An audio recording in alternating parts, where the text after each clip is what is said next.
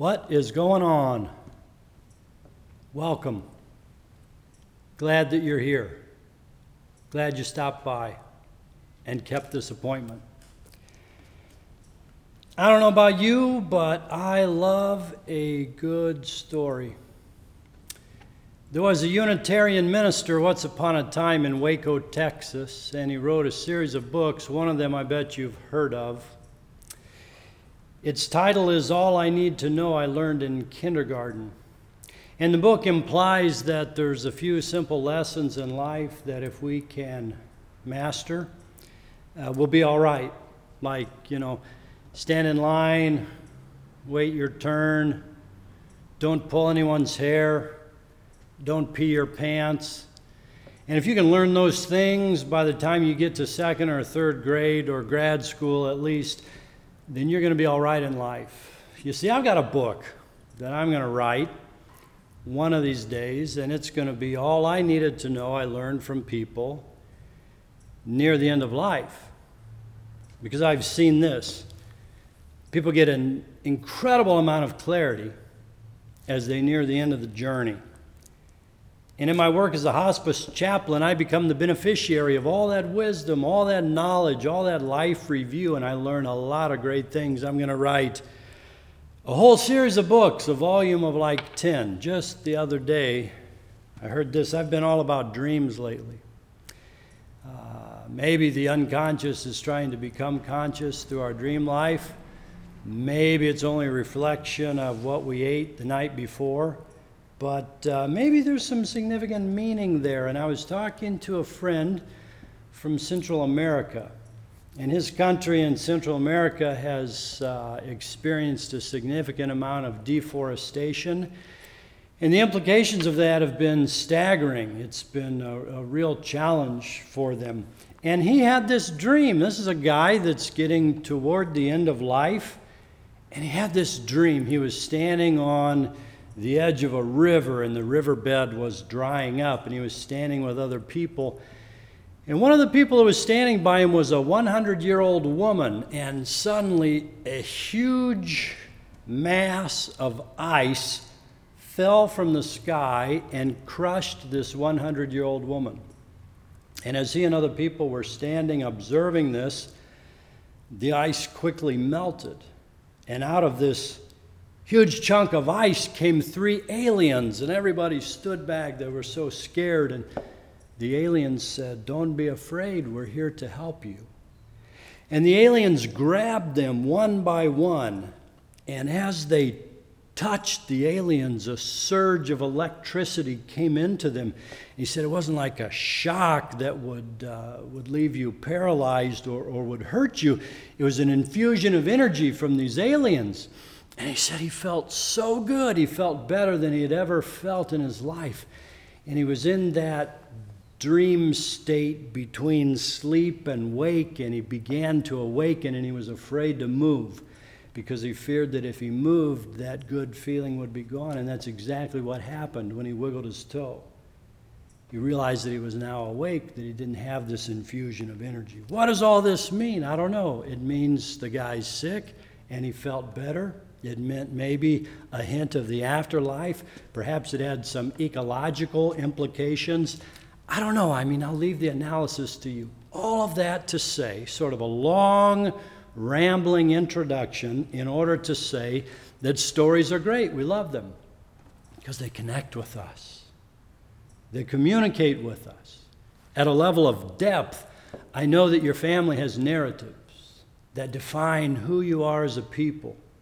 Stories passed down from generation to generation. Stories connect with us at an emotional level that facts and figures bounce off of. Jesus knew that. He understood that. And so he spoke to the people in parables.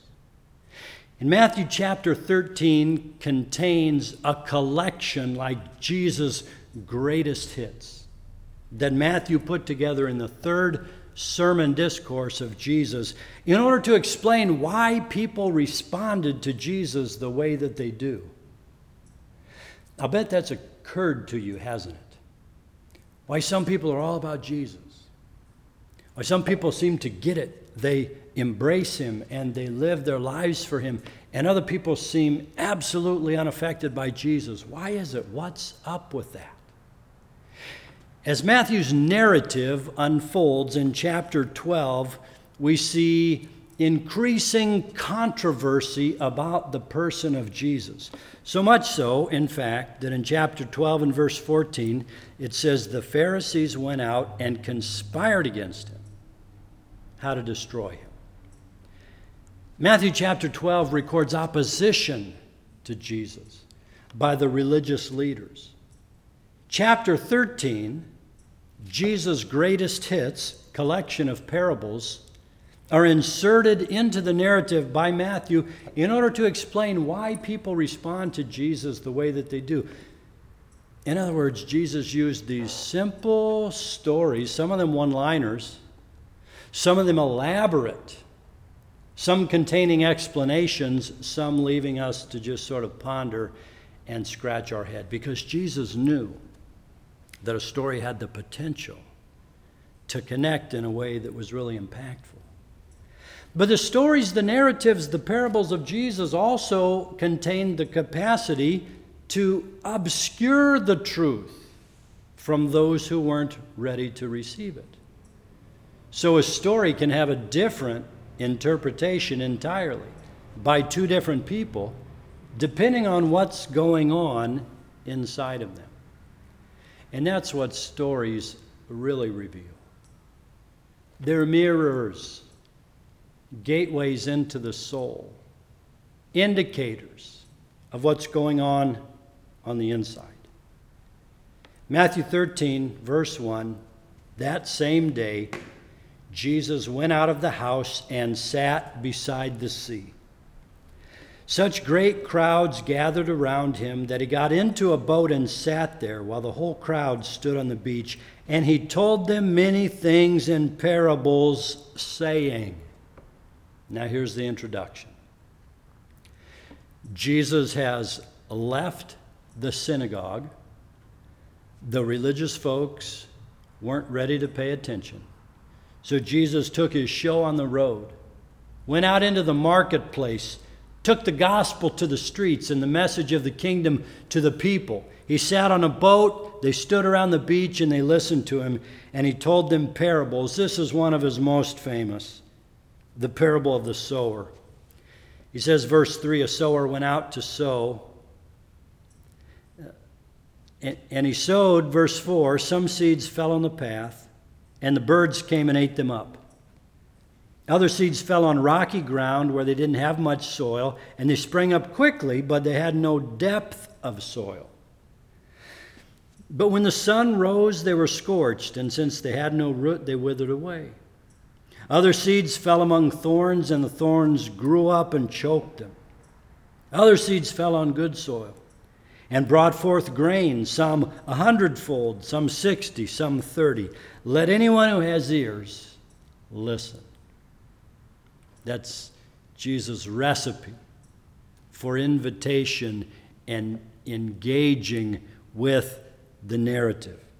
So it's sort of a straightforward story. It was familiar to the people who lived in an agrarian society. Everybody knew about sowing and reaping. Not so much anymore. But as my shirt implies, if you're not careful, you're going to end up in the sermon. So let me tell you about Pam Estrada. Pam's become a farmer. Did you know that?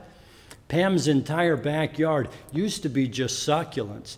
Now it's everything under God's green earth, and she's growing all sorts of vegetables. So I told Pam that she's my disaster plan. For the zombie apocalypse, all I got to do is get to Pam's house, and I know there's going to be plenty of food, because she knows about sowing and reaping and tending and nurturing. It's a lesson that's lost on many of us. But Jesus' initial hearers knew all about this. It was a part of the cultural milieu that they were accustomed to. So he told the story like the guy goes out and he's got a bushel bag slung over his shoulder, and this is how they do it: just grab a handful and throw it out. And some would land on this soil, and some would land on that soil, and some would land in other places. It just kind of went out. and depending on where it landed, depended on the growth and the result, the impact. Now here we're fortunate because Jesus gives us a line-by-line interpretation of the narrative. He tells us exactly what the parable means. Beginning in verse 18 of Matthew 13, he says, "Hear then the parable of the sower. When anyone hears the word of the kingdom and does not understand it, the evil one comes and snatches away what is sown in the heart. This is what was sown along the path." So, the first example in the story is those who possess a limited capacity to comprehend the message of the kingdom. It's those folks that it just kind of bounces off of. The word comes and it doesn't even have a chance to take root. It's snatched away before it can get the opportunity. So some people have a limited comprehension and they're just not able to get it. Or maybe they're just not at the right place in life. You've seen this, right? You've experienced it with people. Perhaps you've been one of those persons who at some point in your life it just didn't make sense. It didn't come together. It was like mumbo jumbo to you. But at another point in life, the planets aligned and the lights came on and you understood and you embraced discipleship to Jesus. It's like that. So if it doesn't make sense right away to you or to someone within your sphere of influence, don't worry. Maybe it's just a matter of timing for them. But at any rate, it explains why some people don't embrace Jesus all at once. They just don't, at present, have the capacity.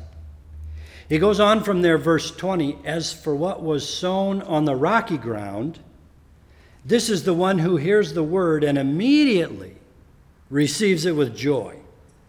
Yet such a person has no root, but endures only for a while. And when the trouble or persecution arises on account of the word, that person immediately falls away." So if example number one was the person with a limited comprehension, example number two is those who lack the necessary depth. In other words, the quality of the soil is just not there presently. We live in a super shallow and superficial age. People are looking for instantaneous this, that, and the other. And the kingdom doesn't always work that way. It takes time.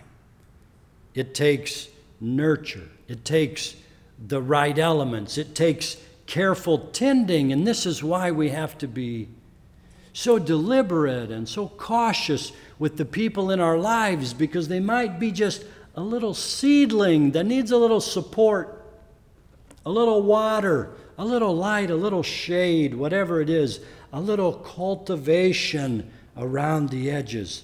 We need to understand that depth is not something that happens overnight.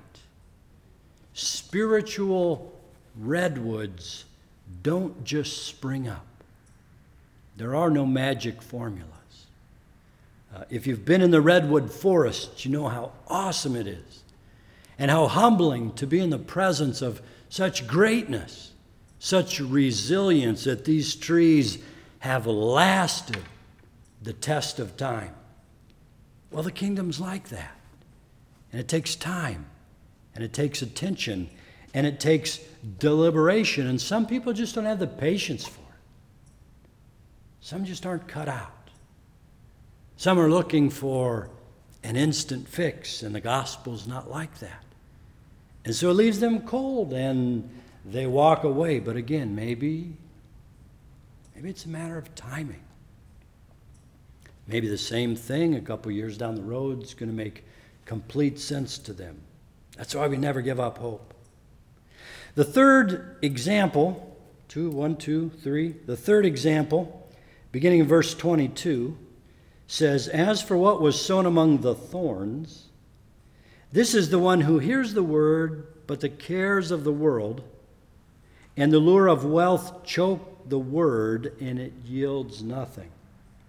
So we have first those with a limited comprehension. Secondly, those who lack the necessary depth. Thirdly, we see some who drown in competing interests. And this, again, is an absolute indictment of our times. That there are so many things in this life vying for our attention. And the message of the kingdom is not always the loudest. It's not always the sharpest. It's not always the most sophisticated.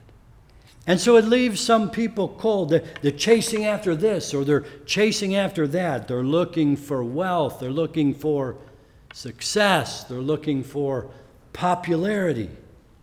And as a result, the message of the kingdom doesn't take root. Or it takes root and it tries to grow, but it gets choked out. All of these metaphors that explain why there's not a good harvest.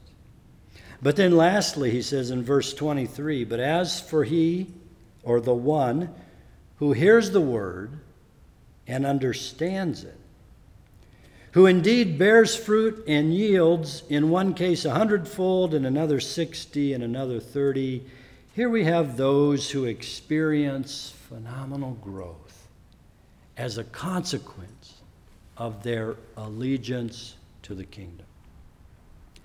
So the parable of the sower can really be thought of as the parable of the soils, because it's the same sower and it's the same seed.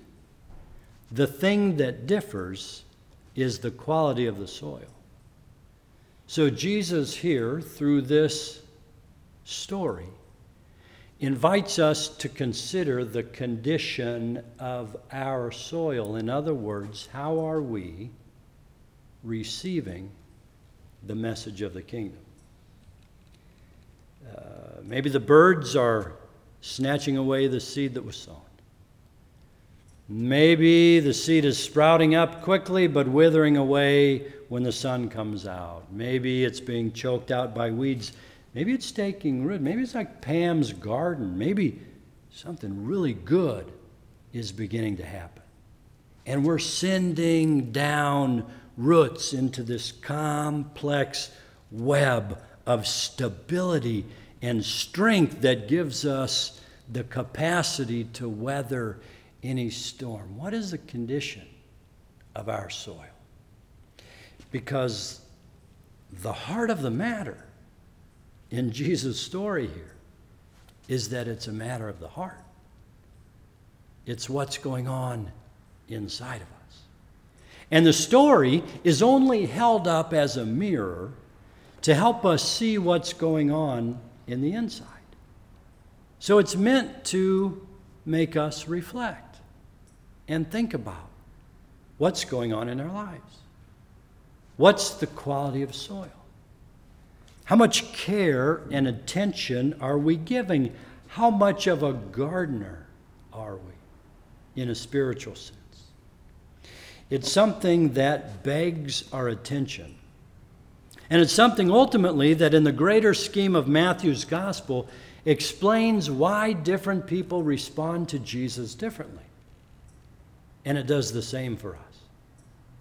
How come some people are so faithful and tried and true year after year after year? How come some people just get up and go and they keep doing the deal? And how come other people are like a flash in the pan? They're here, they're excited, they're enthusiastic, and then it's like, wait, where did they go? What's going on? How about the things in life that distract us? Things that we're chasing after, things that we're looking for that become direct competition with the message of the kingdom. God isn't always going to shout and scream and beg for your attention. In fact, one of the greatest spiritual lessons that we can learn is that sometimes God steps back just to see how we'll respond. The Christian life is like a dance. He steps back, we step forward, we step forward, he steps back. It's a give and take, it's a growth, and it's definitely something that fits the agricultural model. Something to think about. Take some time this week and stare at a tree. Stare at a plant. Make that a part of your meditation. Psalm number 1 is a meditation on a tree. The person, the psalmist says, is like a tree planted by streams of water which yields its fruit in season. The entire psalm is a meditation on nature, specifically looking at the growth of a tree. How's it like in your life? Take some time, get outside, get in front of a tree, sit down, stare at a house plant. Google tree on your phone, see what comes up. Friends, the Lord bless you and keep you. The Lord make his face to shine upon you and be gracious to you. The Lord turn his face toward you and give you his peace.